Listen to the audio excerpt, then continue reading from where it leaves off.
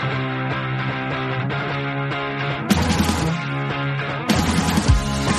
Bigfoot Collectors Club with Bryce and Michael.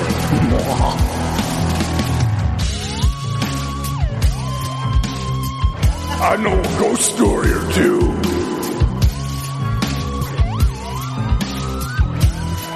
Let's do this.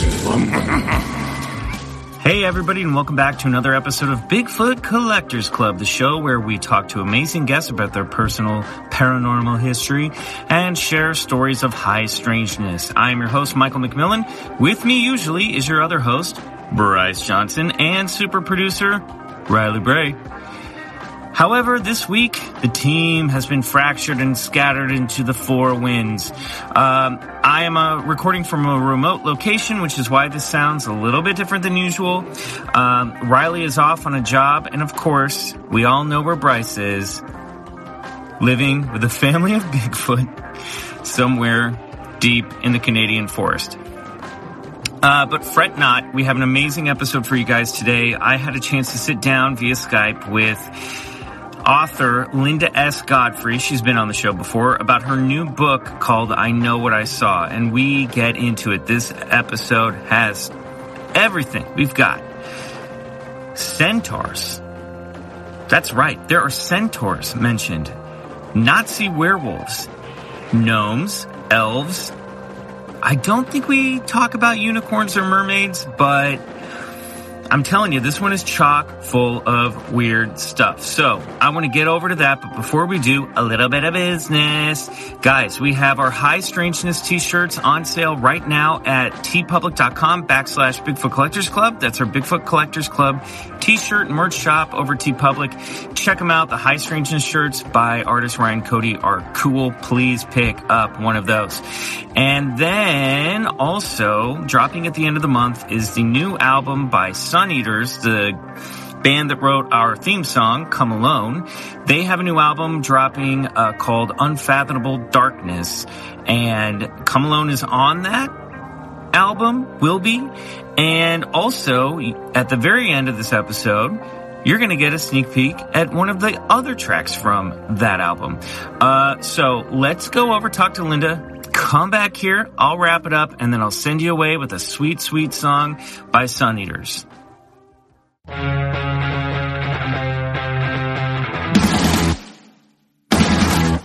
Our guest today is an author, illustrator, investigator of the strange, and one of America's foremost authorities on modern-day monsters. Her past works include Monsters Among Us, American Monsters, Real Wolfmen, and she was the journalist that broke the story of the Beast of Bray Road. Her new book drops next week, which means it is up for pre-order right now, and it's titled I Know What I Saw, Modern-Day Encounters with Monsters of New Urban Legend and Ancient Lore. Please, welcome back to the show, Linda S. Godfrey. Hi, Linda. Hi there, Michael. How are you? I'm great. I'm so happy that you came back to talk to us. Last time that we spoke to you, which was in October, you had just mentioned the new book, and I made you promise that you would come back and talk to us as soon as it was out. And it's dropping on July 16th, which is Wednesday, correct? Yes. Or Tuesday. Tuesday, actually. Yeah, it's been 3 kind of long years. I've never had a book take this long, but it's a complex subject and has a lot of different things in it that required some sort of deep searching for archaic things. So I'm glad that it's out there. I'm glad to be talking about it. It's just been a while coming. Yeah, I was going to say, this book is, first of all, I read it. I loved it. I'm so glad I got a copy. So thank you for that. And, you know, as I've mentioned on the show before, I just really, really enjoy your work. And this one is like, it's a great, fast read, especially if you like to read monster stories and encounters like I do. But they're really, I mean, this is really a complex book. And there's a lot of stuff in it. And so, I mean, like, how did you go about approaching this book, and what makes it different from your past works? Let's just jump right in. Well, it actually started out with a different title, which was something like American Monsters, American Legends, things about American legendary. I'm not saying it correctly because it was a little bit ungainly, and I never did memorize the whole thing. But I had it was American Terrors was the main byline of it. Oh, that's And cool. it was cool, and the editor who was there, who was also very cool, wanted me to do something showing and comparing and contrasting ancient myths, not quite so ancient legends, and some of the new urban legends, such as Slender Man, etc. Right. And put those together. And it was a cool idea, and I was glad to do it. And then our that publisher, Penguin, merged with Random House, and in the process of putting those two giant publishers together, people got swapped around and taken out and put back in, and I ended up with a different editor. And it was I was very sad to see the first one go, but it did free me up in some ways to change it a little bit and change the emphasis to include not just a certain group of modern creatures, but some other ones that I think people will be really interested in. Like, I'm sure you noticed the dire dogs, not dire wolves. Oh, yeah. I want to get into that in a little bit. The dire dog stuff is really fascinating. There's a lot of quadrupeds in this book. I didn't realize how many cryptids out there run around on all fours or maybe six legs.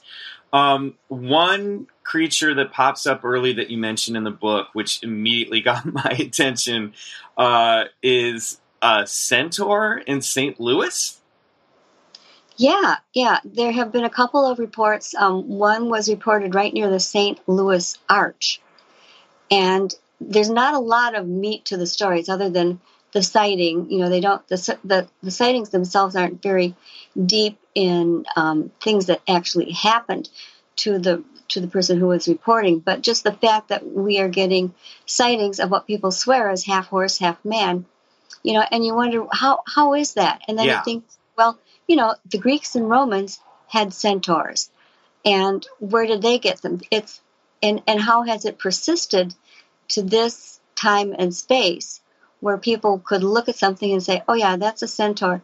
Does that knowledge that previous centaurs existed according to ancient people help inform you in your decision when you're trying to figure out what the heck you're looking at?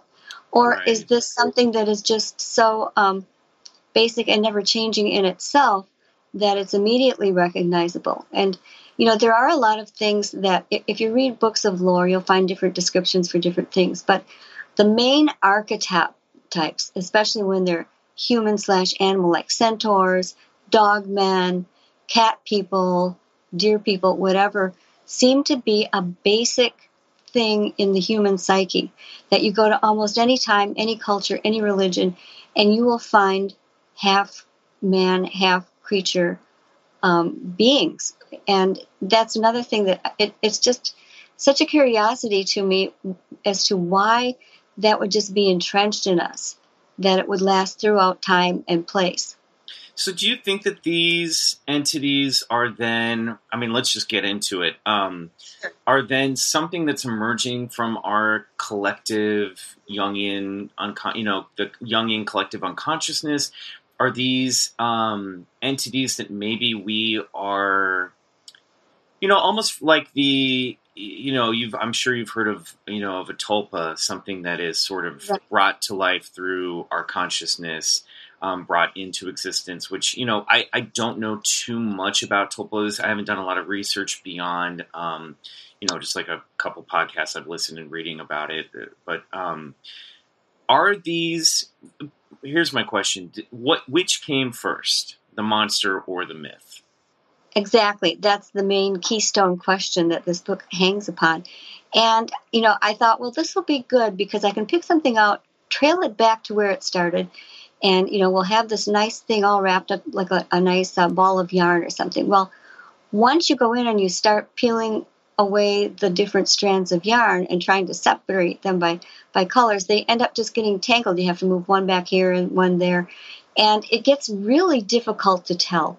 There is one episode in the book where I think I make a good start at it, where there was a local legend in Pennsylvania about this dog lady that Mm-hmm. supposedly haunted this area of sanatoriums that once were big resorts with springs and all that kind of thing. Is this the And meat hook?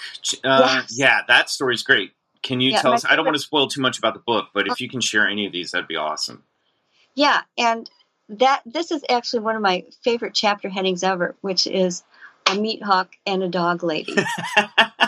I You like know, that in this one we're really getting into, we had Dog Man, now we have Dog Lady in this book, or Dog Woman. It's sort of like the She-Ra to He-Man. I right. like that the dog family is growing. Well, and I found maybe 5 or 6 different stories that were just about dog men, or excuse me, dog women or dog ladies. They're kind of rare, and except for one that was in Mobile, Alabama, not too long before this one, this other one I'm talking about showed up. They don't really have any female attributes. Usually they're covered with long hair, so you really can't see what or determine what sex they are. They're canines. The one in Mobile, Alabama had long hair and a human-like face and was said to be very pretty, but she's the only one. Another such legend turned out to be an actual elderly woman that lived kind of marooned on this island that in just off of Michigan, and it became sort of a party place. And kids who Hmm. came out there, who rode their boats out to party, would see this woman who was supposedly living with a pack of dogs. Whether they were feral or her own tame ones, wasn't sure. But she would growl and she would go on all fours, and kind of a sad story, really, when you think about the woman. Yeah. I think she was something real. And there were all these weird legends that had grown up around her, such as there were motorcycle riding Satan worshippers who brought a coffin out there, and she would sleep in the coffin, or she'd be crawling around in the bushes while they were having campfires, and they'd hear growling, and they'd know it was the dog lady. And there is actually a human history. She was possibly a former caretaker on that island before the family that owned it moved away, or that had a big mansion and grounds there moved away, and ended up there just by herself. So there you have an actual person that sort of Inspired the myth in a way. inspired the myth, yeah, or degenerated into it. I'm not sure really which Right. to look at it, because it's just sad. But and there was another one in Texas where it seemed that it was about a real woman, but she was a feral That's child. the Lobo girl, right? The one Lobo, that what did they call her? the Lobo girl, right? Yeah. That one Right. I've read about before about they think that it was it was kind of like Mowgli, like a baby girl that was raised by a pack of wolves, which Right, is exactly. fascinating. And then supposedly she was seen later with her own baby half wolfling. So the women in these types of legends seem to have these really detailed, sort of intimate stories about them that you don't really see with the dog men. The dog men, they're there, they show up, they give you a hard stare in the eye, and then usually they bound off somewhere, unless they're one of the phantom-like types, Right. which are not the same thing at all. But the women they're elusive, they have babies, they, prowl around sanatoriums, leap off of stone walls, take habitation in a stone room on a stone wall next to an old sanatorium where there still is a meat hook. Until quite recently, I guess the meat hook is gone now, but it turns out, and I have photos of this stone wall where it exists in the new book. Yeah, those are cool photos. That looks super creepy. I mean, how old is that wall? What does that Well, date back to? How far does that date it back to? yeah, it would go back to the late 1800s, when the whole health spa movement started coming about and people discovered all the wonderful fresh springs and thought they would be healthy places for people to rest and put up resorts. And then they turned into sanatoriums once everybody was trying to take care of the tuberculosis outbreaks. Oh, yeah. The early 20th century, and they invented this method of fresh air and springs and that kind of thing. So these great big institutional type buildings were built all over, and especially around Michigan and Pennsylvania, for some reason, seem to have a lot of abandoned ones. And this is one that I think it's been turned partly into another business. And the meat hook, sadly, is gone. But that stone receptacle where it was, it actually served the purpose of a cool refrigerator. Right. They would pack the meat in there, close it up with some kind of door, and then the meat would stay fresh that they needed for their business. So how it got from there to being the abode of a dog lady, I wasn't sure. But then when I started looking up, if you kind of track each one back and look at the dates and look at the proximity, it seemed to me that it probably started with young people at one end or the other and traveled through the high schools, which are usually the great messengers of legend, and where they were becoming kind of the monster tapping on the car window while necking sort of things. Right. And it could easily have traveled within that amount of time, just word from word to mouth, until it reached one end or the other. So you can see how it could have been shared and just spread because it was such really a compelling legend. It's fascinating how like car culture has helped develop our relationship with these stories and encounters, isn't it? It's like as soon as I feel like teenagers were out driving around in cars, suddenly you had, dogmen or goatmen or creatures clawing at the car, this lizard man of Skateboard Swamp. You hear a lot of stories. There's in outside of Kansas City, where I grew up, I think in just south on the Missouri side of the state, around Harrisonville, there's a legend of a creature called the Ridge Runner, which is supposed to be like some feral kind of cat or wolf man that like runs alongside cars and scratches up cars. It makes me wonder, like, were these entities attacking horse-drawn carriages back in the day, or is this something that is developed as, our culture and our technology has developed? Does that make sense? Yeah, and I actually have a tale that sort of speaks to that. It's in Wisconsin, in the northern unit of the Kettle Moraine State Forest, which is known for Bigfoot reports and Dogman reports, but also has a Goatman. And when you look this up, the Goatman legend goes back to supposedly Civil War days, where there was a horse and carriage with not necking couples. This was miraculous for that age, but it had a young married couple who were taking their honeymoon ride through the woods to get somewhere, and they were actually camping in this covered carriage that they had, and they heard a noise outside of the covered carriage and some kind of grunting sound. And so heroically, the groom told the bride to stay in the carriage, and he would go out and see. And she heard some kind of horrible noises, but never got out of the carriage until morning. And then she went running, looking for her new husband, and there he was, what was left of him, stuck up in a nearby tree. No. Ugh. I hate it when that happens. Wow. How did they know it was a goat man? Who saw the goat man? Well, supposedly the footprints left were the cloven hoofs of large goat, a bipedal goat. And there have been other times where people have claimed to have seen this goat man who's supposed to still be around. It's by a place called Holy Hill, which is it's a beautiful, imposing Roman Catholic shrine with twin towers that are lit up, and it's a very wild territory where there are mountain-like areas and then river valleys, very steep hills. It doesn't look like any other part of that side of the state at all, but I think that's what helps engender these legends. And there was supposed to be a hermit that had leg injuries and crawled up the entire mountain up to where the shrine was, and the shrine wasn't there at the time, but when he got to it, he was healed and served the church from then on, and then that's supposed to be how that thing grew. So there's a real depth of legend that all kind of link up in that particular case, but they're using the creatures that are showing up there are, again, such archetypes: the hermit, the goat man, the big hairy man, the dog man. the wolves. So it's kind of like these legends rinse and repeat wherever they go. Yeah, what is it about these hybrid creatures? You talk about this a little bit in the book, but like, what is it about it?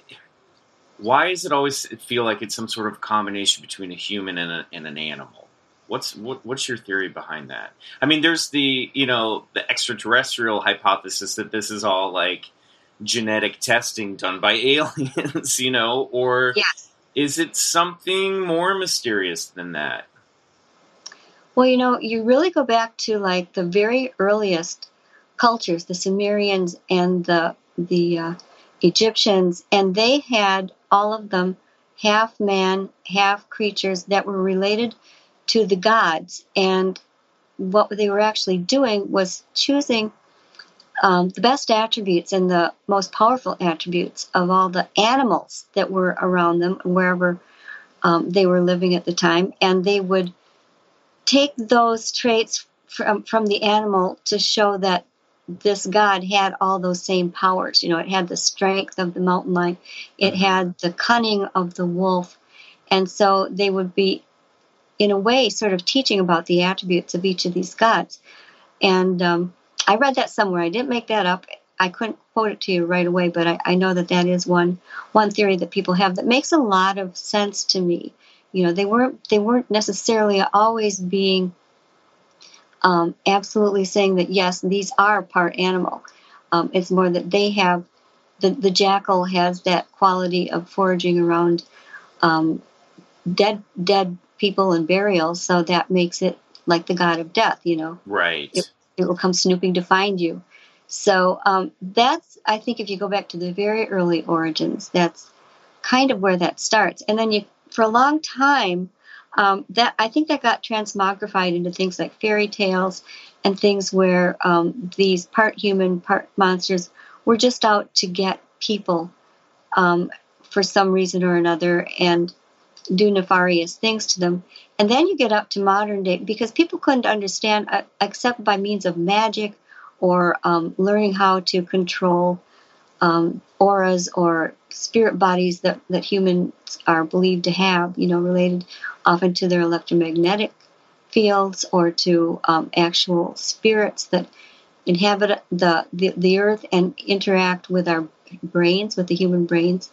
There are all different levels like that where people are trying to imagine how it could be possible. They look at these ancient pictures of humans and animals and think about that. And we've never had an answer until now, when we can take any two animals and splice and dice their genes. We've got their genomes completely matched. So we can go in and take one gene out, put a different animals in there, or move it over a couple spaces on the DNA spiral, or they call it the CRISPR is CRSPER.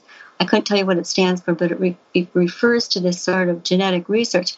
Or you can, we've got mice running around with pig ears growing off their backs, and many times that level of ability, I think, is actually out there.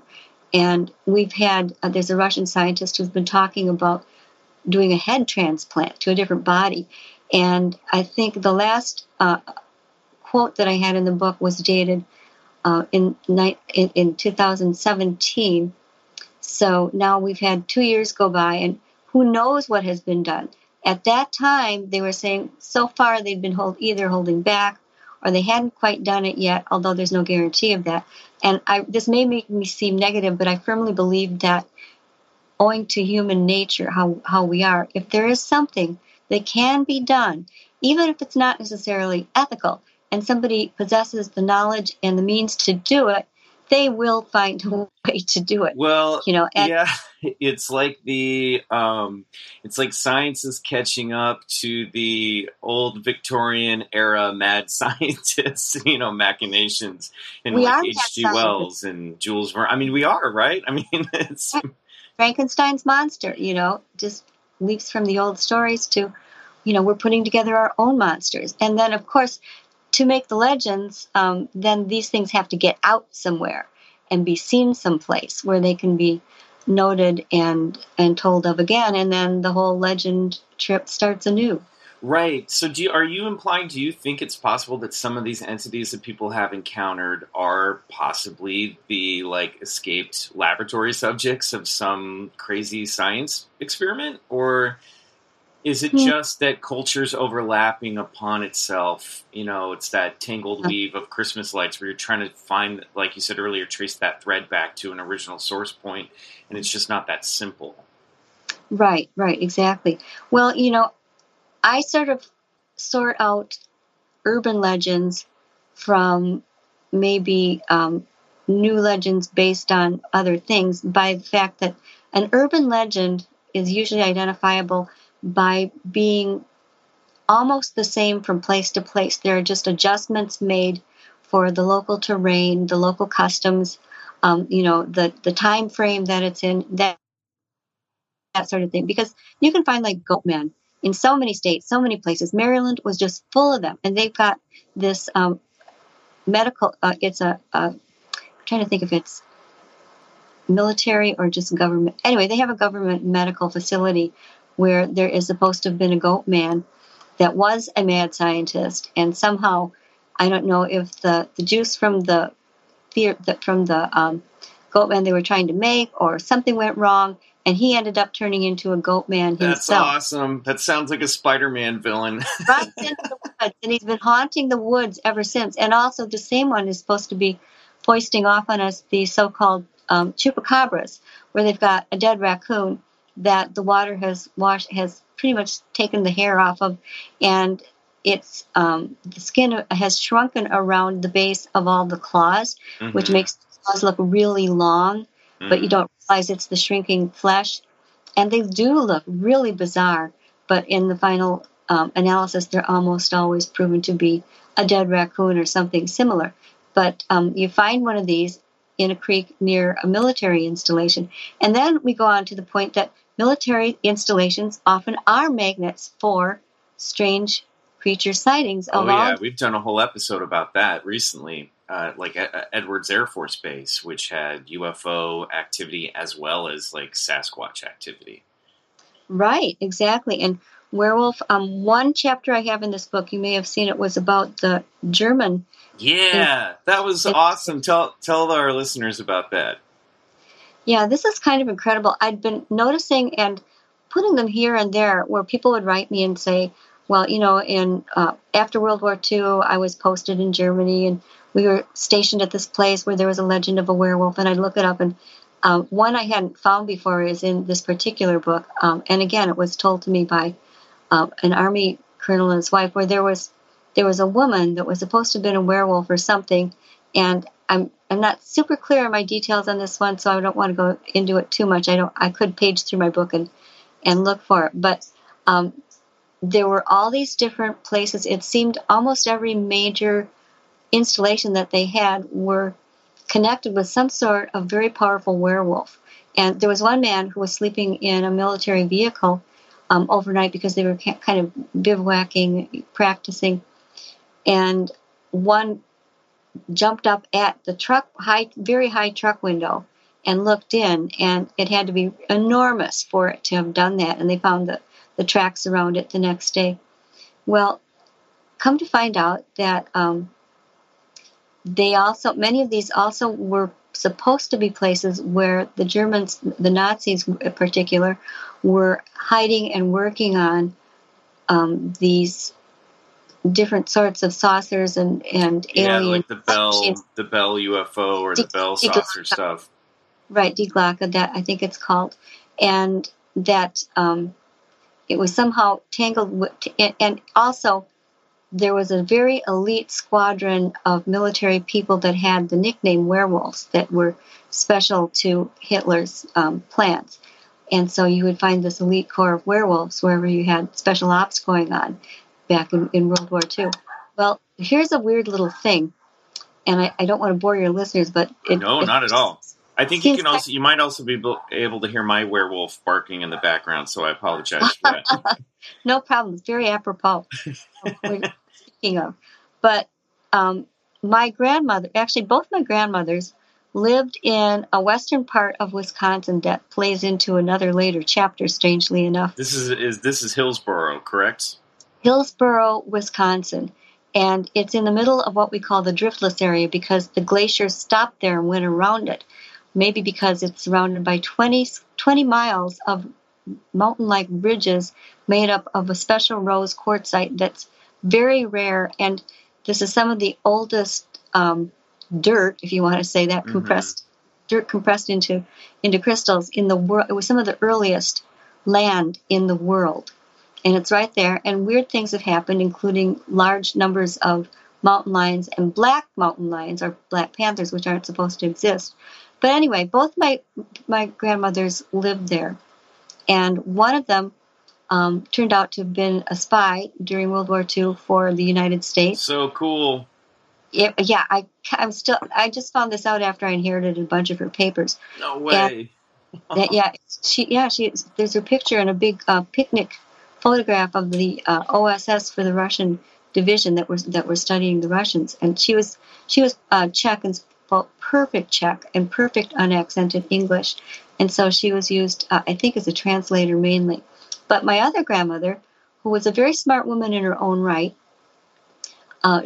daughter of German immigrants, had a 5th grade education, and she ended up with a pen pal from Germany named Louisa, who was writing her constantly, and who actually, at the time that Germany was finally defeated by the Allies, she was working in some unknown capacity at one of their North Sea military stations where they were doing a lot of these experiments, not too far from Kiel, if you know where that is. And so one of her letters, and I inherited her letters along with my other grandma's things, and I was reading them sometime about in the past year because I hadn't seen any of these before.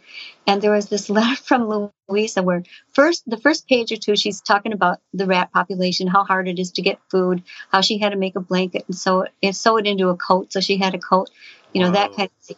And then she says, well, did you see on April 1st in our Kiel newspaper, we had big headlines that there were UFOs, and the Russians were claiming they made them. Well, the Russians claimed they made everything. Ha ha ha. Little joke. And then the next page, she says, but of course, now we know that the UFOs are real, and they don't look like the saucers. They look like the cups, like the teacups turned upside down. Whoa. That she drew, and I've got her little drawings reproduced in the book, along with the envelope with all the postage markings, so you can see this is actually from that era. She drew this little diagram of something that looked kind of like a plate with this bell-shaped thing on it. It looked so much like what they called Die Glocke, or the bell. Yeah. And then she said, of course we know they are real because they look like this, and we know now that all of their flight and steering systems are located in the rim that flares out from the bell, which I've seen on the History Channel's shows. They've kind of plotted out how the propulsion would have to go, and that's what's involved. That is so cool. What an amazing discovery. Well, it was just so crazy, Well, what she was doing, she was kind of working my grandmother as a sponsor to get her over to the United States. She was desperate to get out of Germany, which makes me think some other things, because her last name was the same as one of Hitler's right-hand henchmen. And I don't know if she was related or not. And she did eventually get here. I actually met her one time. I think I was a teenager, and she had made it to Chicago, and she stayed friends with my grandmother, and they stayed in touch. And I remember her as this kind of just sort of meek little woman, kind of looking over her shoulder all the time, and didn't want to eat much, and just kind of stared at us, and didn't have a lot to say to us. Mm-hmm. Was just kind of strange, like she was always on guard, like afraid she'd be found out or something, was how it felt. But just such a strange thing. And then it comes back to all this military installation and the so-called werewolf legends that grew up around them. Gosh, that is so cool. I always tell our listeners that, like, when you go home for holidays, you're visiting your family, ask your moms, ask your grandmas for stories, because you've always got them somewhere in the family. There's always some weird encounter story somewhere. So Which it just goes to show that a lot of this stuff is more commonplace than we really think. I mean, obviously, by reading your books, and especially this new one, you have no shortage of encounters, of eyewitness encounters or... Right. No. Hey, it's Kaylee Cuoco for Priceline. Ready to go to your happy place for a happy price? Well, why didn't you say so? Just download the Priceline app right now and save up to 60% on hotels. So whether it's Cousin Kevin's Kazoo Concert in Kansas City, go Kevin, or Becky's Bachelorette Bash in Bermuda, you never have to miss a trip ever again. So download the Priceline app today. Your savings are waiting. Go to your happy place for a happy price. Go to your happy price, Priceline. And do you think it's changing where, do you think it's becoming easier for people to admit that they've seen something? Do you think it's becoming more destigmatized? Because, it's obviously comes up, especially with, I think, like the generation before ours, is that that idea of like, I don't want to tell people I saw a Bigfoot because I don't want to sound crazy. Do you think it's getting easier for people to come out and tell these stories? Well, that stigma is still there. It definitely is still there. And a lot of people who are active in cryptozoology or even just, familiar with it are shocked to learn that not everybody knows who the Beast of Bray Road is. Right. And many people think Bigfoot are some kind of weird Yeti and to sell beef jerky with. And they have no idea, of the depth of it. But and as far as the Dog Man goes, after I presented that to the world back in 91, 92, at least Elkhorn's little part of it, there was some hoopla enough to kind of make a sustaining motion that people started writing me and kept writing me. And then every time it would appear on TV, these isolated different TV shows or radio shows that I would do would kind of keep it going until I finally left the paper after about 10 years. But it was sort of lonely because, the Bigfoot people were just saying, oh, there's no such thing as a dog man. These are just snouted Bigfoot. Yeah. And, and my rejoinder was, well, if you went to Africa looking for a gorilla and you saw a hyena, would you say that was a snouted gorilla? Yeah, exactly. Would you call it a snouted chimpanzee or something? Exactly, because they're very, very different types of animals, orders or families of animals. The canines have pointy ears. They've got very pronounced muzzles, even if they're somewhat shorter. They've got canine teeth. They walk on their toe pads. They've got tails.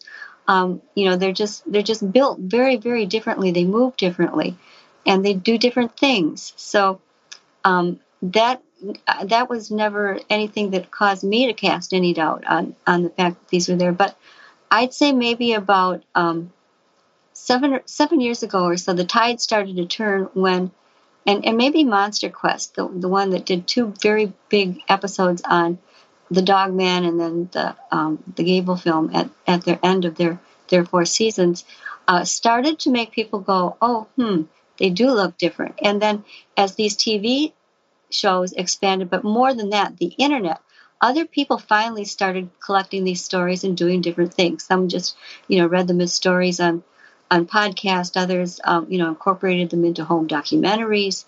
And the idea became more widespread. And in that way, I think there were more people who could validate the new sightings. If somebody would write into one of the Facebook forums and say, oh, I saw this, please tell me I'm not the only one, who saw a werewolf running up this hill or whatever. And somebody would always write back and say, no, we saw, so you had this sort of fraternal association built in almost with these Facebook things. And now it's gotten to the point where I have no idea how many Bigfoot and Dogman oriented sites that there are, lots of them. And there's strictly no kill sites. Maybe we'll think about killing sites. Mm-hmm. They just vary, believers only, skeptics only, all permutations. But it's out there. The topic's out there. And people are at least talking about it and treating it like a phenomenon that other people have had that is worth discussing even if we don't know what it is, and I certainly don't claim to know what they are, what essence they are made of. If I tend to think that the best paradigm to fit all the facts that people report is the Native American one, that there's sort of a sliding scale of substance, the substance of life, of living creatures. And ooh, tell me more about that. I like that concept. yeah, I think it's very interesting. They feel that all of these creatures, including not just Bigfoot and the Dogman, Thunderbird, but some of the large cats too, that they can be for instance, I've heard from very different people that the black mystery cats are actually spirit animals originally, like the Dogman or like Bigfoot. And that when they're here on Earth, they come from what we might call another dimension or something like that, another world. They call the spirit world. And they say they come here for specific purposes. They can procreate when they're here because they're solid. They can eat. They can leave droppings. They do all kinds of things and act almost like normal creatures in most ways, other than seeming to be extremely intelligent and staring at people in the eye and being very curious about humans as much as we are about them. It's like they come here to study us too, like that's part of their mission. And they do what they need to do here. And I kind of agree with that because there are a fair number of sightings from people who have seen Bigfoot with young ones, or even the Dogman. Like it would have to be a dog lady, I guess, maybe, unless it's a stay-at-home Dogman. It's 2019. It's about time. It could be, but I've had reports of them crossing roads with young ones, carrying young ones, and it seems like they have, and that seems to be part of their territorialism too, I suspect, because they seem to want other creatures, other weird creatures, other predators, and humans especially, to stay out of certain prescribed areas where they carry on a lot of their activities, and which become known as hotspots once we observe them enough times in these certain places. So they can go back, though, when they need to, and it also covers the times when people say, because there are more of these than I'm comfortable admitting to, where people will claim that they could hear it coming through the grass, and they were sure it looked like the size of footprints being made looked like giant human footprints, but they couldn't see it. So you have these ones where they're invisible in some way, or just kind of pulsing in and out of vision. There's that cool eyewitness account in I Know What I Saw about the guy who saw, I can't remember what the gentleman's name was, but he noticed a large entity that he said was like a lenticular cover, where if you looked at it from this angle, you could sort of see the shape of the figure, but if you looked at it from this angle, it was almost like you were looking through that, like the Predator's like cloaking field or something. Like it was like a blend of, it was like an invisibility field from one angle, and then from another angle you could actually see the form of the figure. I thought that was fascinating. Yeah, it is. And like some polar bears have really unusual hairs as part of their fur that are transparent and that can bend the light. Right. All right. I remember that. That's crazy.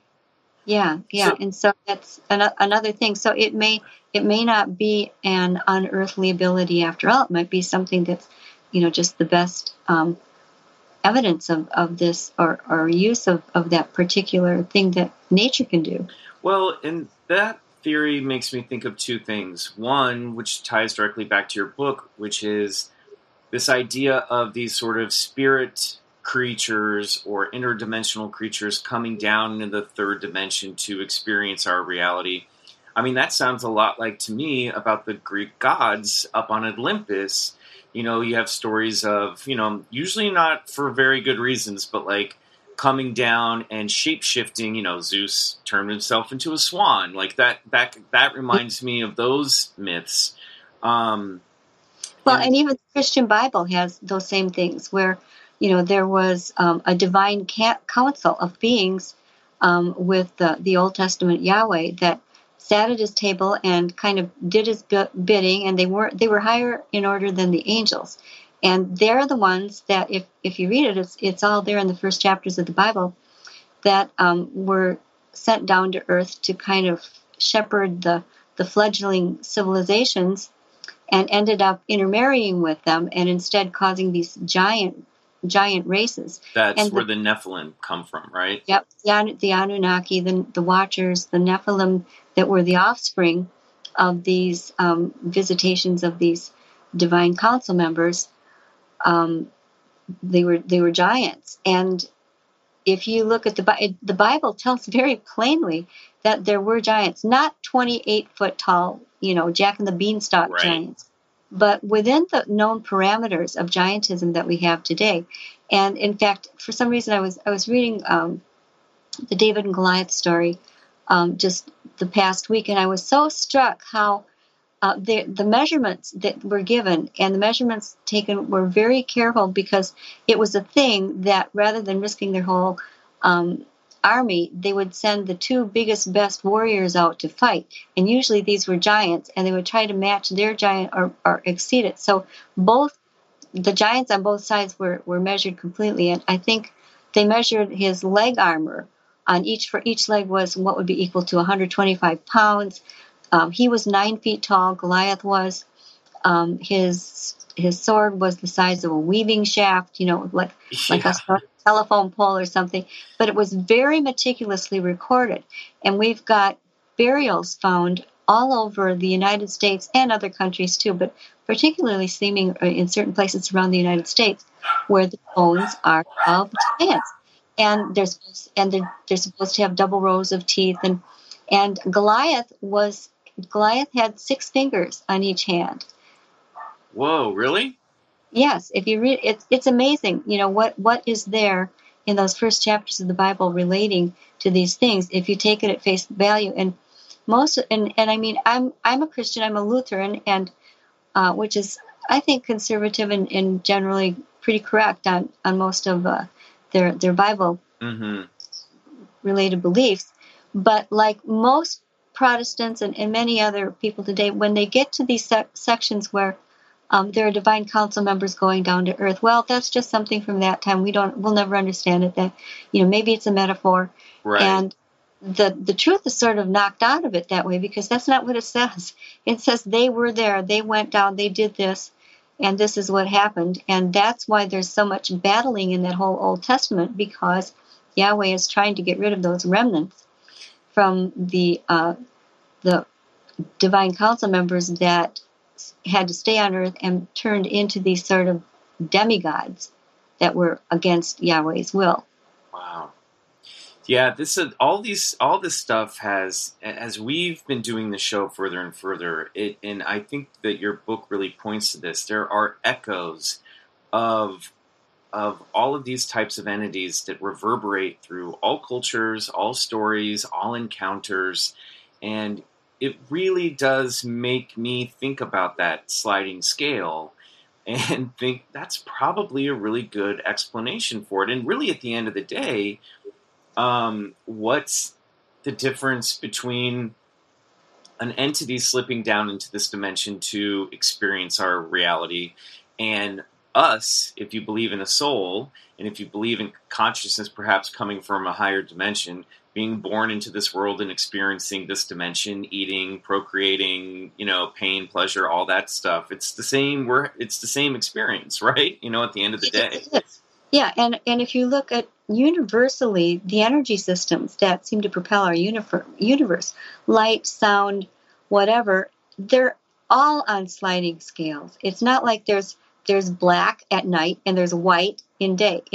There's nighttime when it gets very dark, and then you go to the dark grays and the lighter grays, and then if the light of the sun is mixed, it's a sliding scale of light vibrations with sound. We have infrasound and ultrasound on opposite ends of the spectrum, and many people don't believe that there are dog whistles because they can't hear the sound, right. But the dog hears the sound, and we know that they're there. We can measure them with instruments, and our instruments have become such extensions of our natural senses. That's one reason we know so much more than people were able to certify in antiquity, although I think they maybe had finer senses in other ways then too, and just being in the habitats that they were without the kind of daily electronic grind that we have Right, must have been right. They're much more more.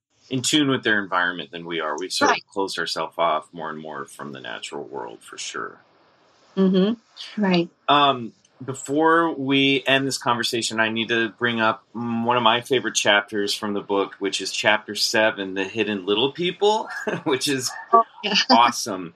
I love the story that you have in the book about the guy who was out in the woods and seemed to encounter 3 or 4 foot tall entities with pointy ears, conical heads, or pointed hats that seemed to be just on the other side of the veil of reality.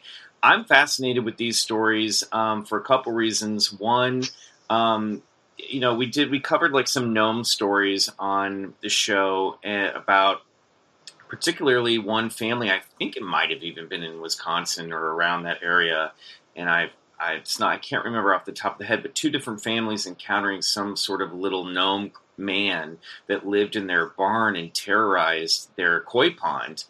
And then, and I've mentioned, we talked briefly about this last time, but I had seen an entity outside my window that my dogs had actually alerted me to late at night, 4 o'clock in the morning. That sort of in June, July, which always seems to be that not only month of high strangeness, but time of day or night that high strangeness happens. And what I saw looked like I would describe being more of a traditional alien gray, but I had a gut feeling like I was witnessing something sort of that was terrestrial or perhaps slipping in and out of this dimension, but felt more akin to my gut, like one of these little people or little entities, and wasn't necessarily something that hopped out of a flying saucer. Can you talk a little bit about those creatures, elves and gnomes? Yeah, I'm fascinated by them. I really am. I actually have a novel about a certain type of German gnome that travels across the ocean with the family he's bound to, and ends up having to go through all this stuff in America, like through 100 years. So I'm hoping that's going to get published one of these days. Awesome. But I did a lot of research on them, and I found that a lot of times they are also known as shapeshifters. And even in the UK, there's a type of elf that can shift into what really sounds a lot like a Bigfoot. And I have one of these in the book. It's got like a 6-syllable name that I can never remember. But there's again this kinship, and then they all have these conical hats. It looks like they're wearing little dunce caps or something. Yeah, it's like David the Gnome. Yeah, and some people will see them without the actual hat. It's like the skin is part of. It's like the cone shaped thing is just a part of their physiology. Oh yeah, that's so weird. Yeah, which is very, very strange. And they're always sort of either allied with or fighting with the fairy-like beings, which are small too, in most cases. And there are rules for interacting with these worlds in almost all places. Even Native Americans who talk about their little people, you're not supposed to look them in the eye, and never, never, never accept food from them, right? Or drink, anything, or you'll end up being part of their world, And you think of Rip Van Winkle, Yep. And then slept for 100 years or whatever it was. So there are all these commonalities, and they seem to be really allied with trees. I know I'm not sure if this is the one you were talking about in my book, but there's one that was called the Olympic Wood Elf. Yeah, that one came. Yeah, that was the little entity, right? He described it as looking like it was a little tree almost. Right, an ant or wood elf. They called it a skinny, creepy being that is a walking small tree thing. I guess that's the best you could explain something like that. And he said, I have a photo. It would really help me if you know of other people seeing this kind of thing. I've had an extremely hard time going out alone during the day and would like to have some closure. And I don't know if you can get closure from this sort of thing, but no. He wrote, I have loved the outdoors all my life and have a lot of anger about not feeling safe. That is my own stuff, I guess, but even if just one other person has had something like this, I will feel some sense of relief. And people do kind of sometimes get that feeling like it's not fair. I can't go in the woods because, there's a Bigfoot, there are wolves, there are these elf creatures that can hurt you. And there are really still a lot of places in the world where people will go around and determine if there are ant dwellings or elf occupied places that they should avoid, because if they build a house on it, they're in for trouble. The house will always be haunted, bad things will be done, their milk will go sour, etc., etc. So it's something that I think is still very close to folk belief. I meant to write this down and I forgot to. There's the story in your book about what is it called? The haunchies, haunchfolk. Oh yeah.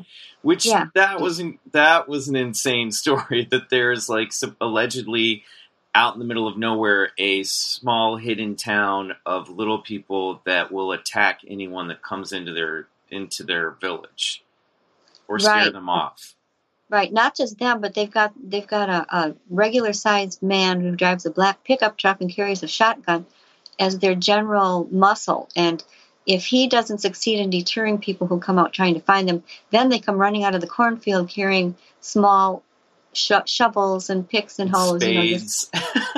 Spades, yeah. And there are all kinds of other attaching legends, such as there was one where the man went in and somehow broke through their ranks, and they ended up killing him and hanging him in the barn, in a little barn, and that the shadow is still there, and there are little houses that you could once get to. But I believe, and now this road where they're on has always been called Mystic Lane, which is kind of interesting. Most of that area has now been taken down for subdivision expansion because it's very close to this beautiful lake. But this is actually not with them killing people and all that, but I do believe there's some core of truth to this, because Wisconsin was one of the favored states for people to overwinter when we had all these traveling circuses. And in fact, Delavan, Wisconsin had the Clown Museum. You go to Baraboo, again, not far from that pink quartzite, and you have Circus World Museum. We're very tied to that, and there are other places where we know there was overwintering. And the same is true for the guys who wrote the Weird U.S. series. Mm-hmm. They have differently named, but very, very similar colonies where there's outside guards, there's someone who will punish you. They actually found standing little houses at one, and this is New Jersey and Florida. They have different names, but they're very much the same. And I have found evidence that there were various people who entertained in what they called the sideshows then, and most of these were just people with genetic problems I hate to call them problems, right? Because they didn't think of them that way. They were generally fairly happy and well-paid people doing what they did. But there was supposed to be a colony near Delavan Lake, which is not very far from where I live. Mm-hmm. And also, I might add, had giant sculptures found on the grounds also. But a friend of mine, a very close friend, said when she was young, her family was friends with this elderly lady that they just called Auntie. And they would go to Auntie's house, visit her a couple of times in the summer. She lived where there were she knew other circus people there. She didn't know what they were. But Auntie was quite distinguishable by looking at her arms and legs and feet, because she had thick fur like an animal on those parts of her body. And so they billed her as a dog lady or something like that, which probably set off another scores of other legends and things. It's real, but she remembers taking the cookie from the plate and looking down and seeing those furry feet. And, so that tells me they're really, and it makes sense. If you are very differently put together or look very different from most people, you're going to kind of want your own space where you can just kick back and people aren't going to, ask you if you're in the circus yet or whatever. And so why wouldn't they build small places acclimated to them that can be a bit secluded and where they can just sort of be themselves? Everybody has the right for that. And so I put more credit in that sort of so-called legend, because it has this base. It's based on real things and logical steps that these small people might take. it's fascinating how small towns, and not even small towns, but across the United States, and you point this out in, I think, the last chapter of the book. You talk about how, we've tend to generalize creatures now, local legends, by just calling something Bigfoot, but like Missouri had Momo, or there's the cabbage head creature, which I love that, and Momo was said to have a pumpkin head. But it is fascinating that so many small towns have some sort of story of a mystical being, or, what you were just talking about reminds me of a story that my uncle, who's unfortunately no longer with us, he grew up in a very small town called Denver, Missouri. And there was a man that lived on a cabin down on the river, secluded, named Tom Sauer.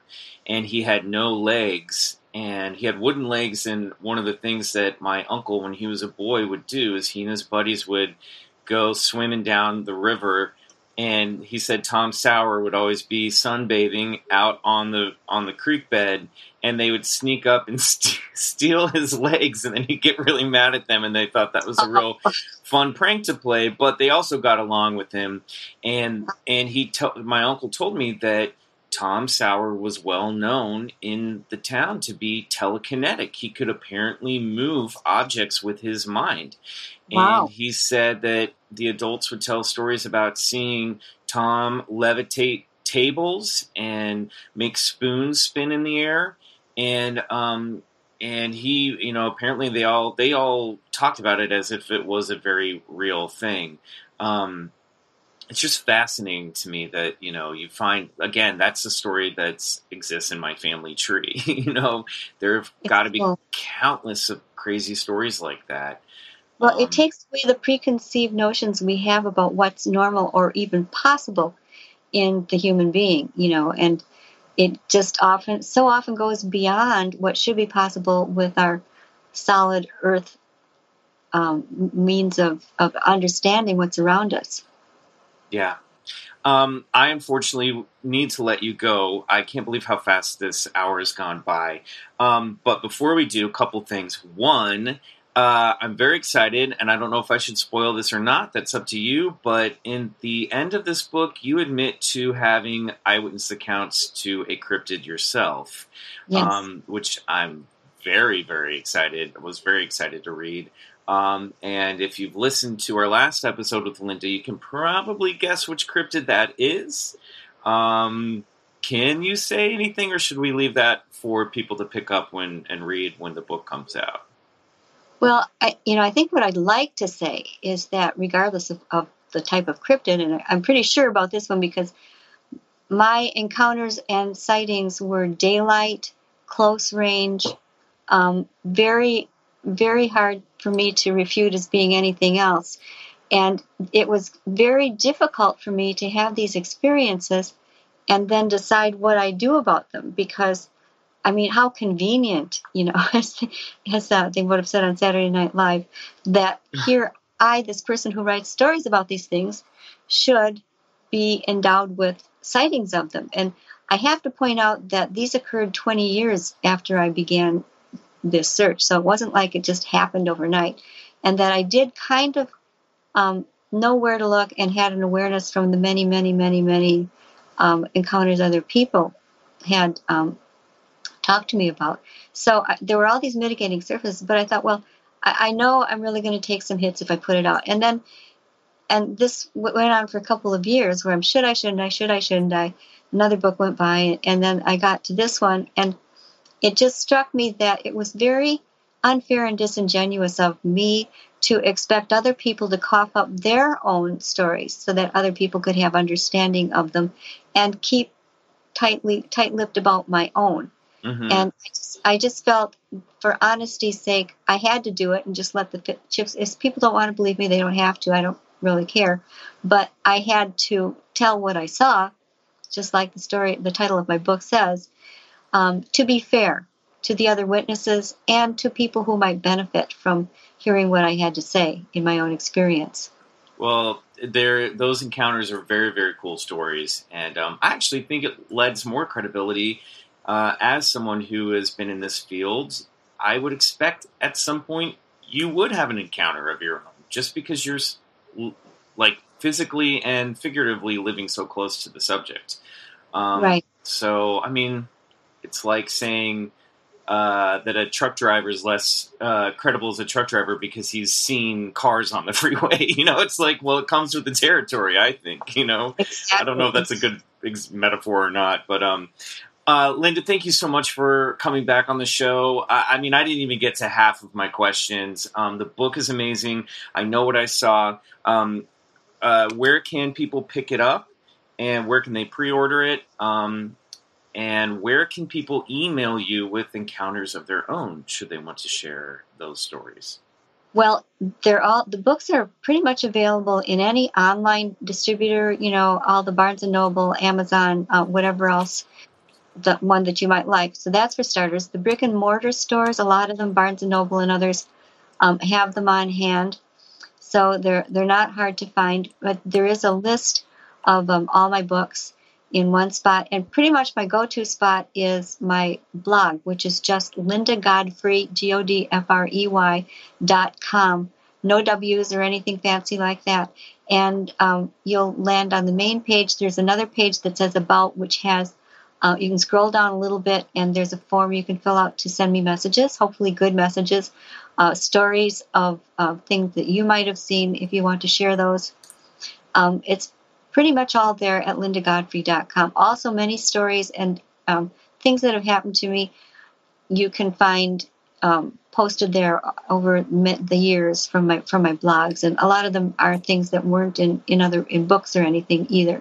So just lindagodfrey.com, and that will also lead you to, I've got a Facebook page, Linda Godfrey, which is mostly just for random stuff, and then Linda S. Godfrey is my Facebook author page.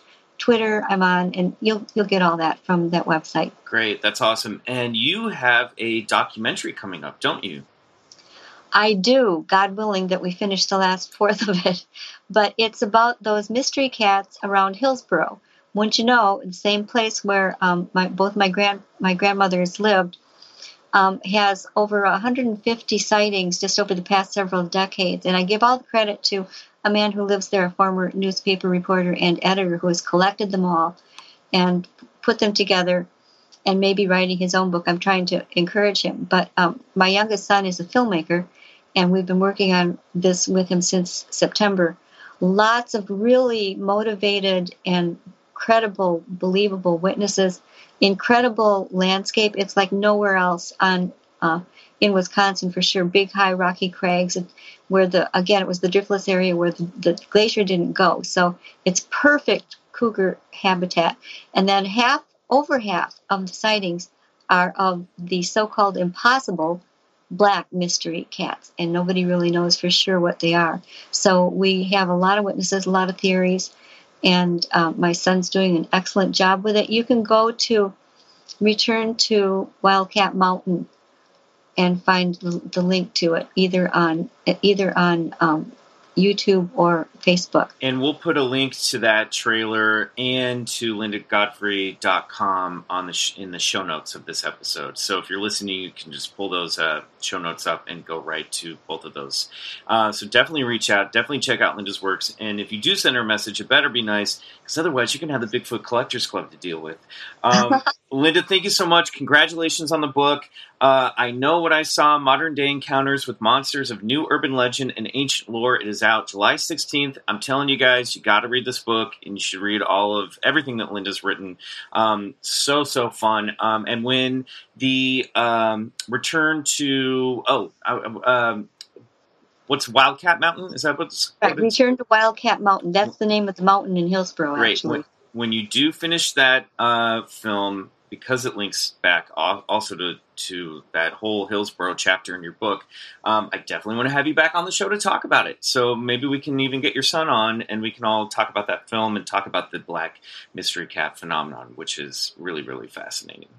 That would be fantastic. Great. And thank you so much for having me, and thank you to all your listeners, too. Oh, anytime, Linda. We really, really appreciate it. Thank you so much.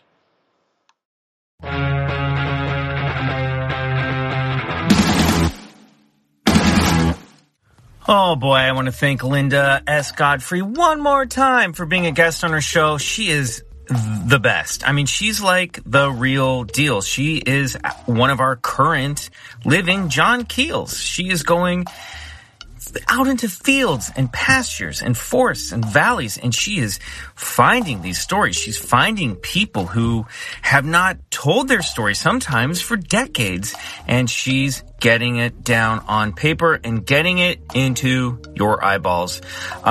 So cool. I really want to tag along with her on an investigation. I kind of want to be a paranormal investigator / cryptozoologist. Fuck acting. Let's do that instead. Who knows what I could see out there? I mean, we didn't even talk about the fact that there are people seeing a creature called the mule deer woman. She's half woman, half deer. And there's Native American folklore that has been talking about it for centuries. Hybrids are real. I think hybrids might be real. Are they aliens? Are they from another dimension? I don't know, but I think everything is real now, and we should be terrified. Well, that wraps up another episode of Bigfoot Collectors Club. As promised, here is a new track from the forthcoming album, Unfathomable Darkness by Sun Eaters, dropping at the end of the month. You can pre-order it on lotuspool.com. Check it out. This song is called Night. And I bid you, on behalf of Bryce Johnson and Riley Bray, good night. Until next time, go get regressed.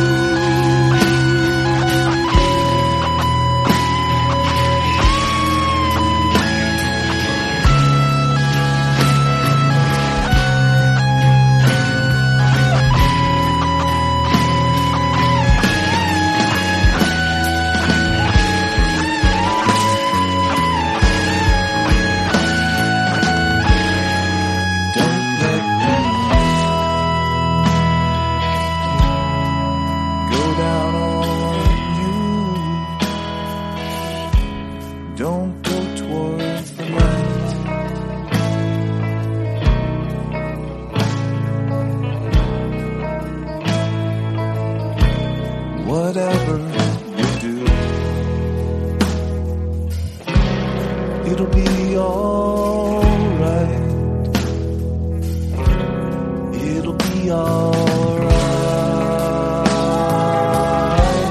It'll be alright. It'll be alright. It'll be alright. It'll be alright. It'll be alright. It'll be alright. It'll be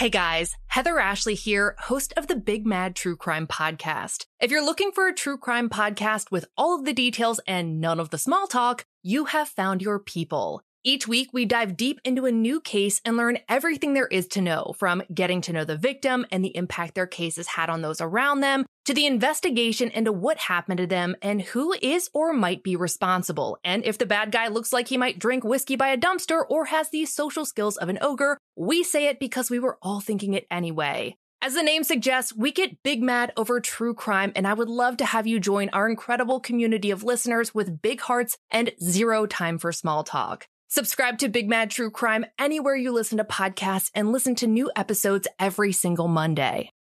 On a summer night, Douglas Wag Jr. lay motionless across a strip of railroad tracks before being struck by an oncoming train. I'm investigative journalist Delia D'Ambra, and my investigation into exactly how Doug died took me into the depths of a bizarre mystery. It was really hard to understand what was fact and what wasn't. A mystery that has led me from one suspicious death to another.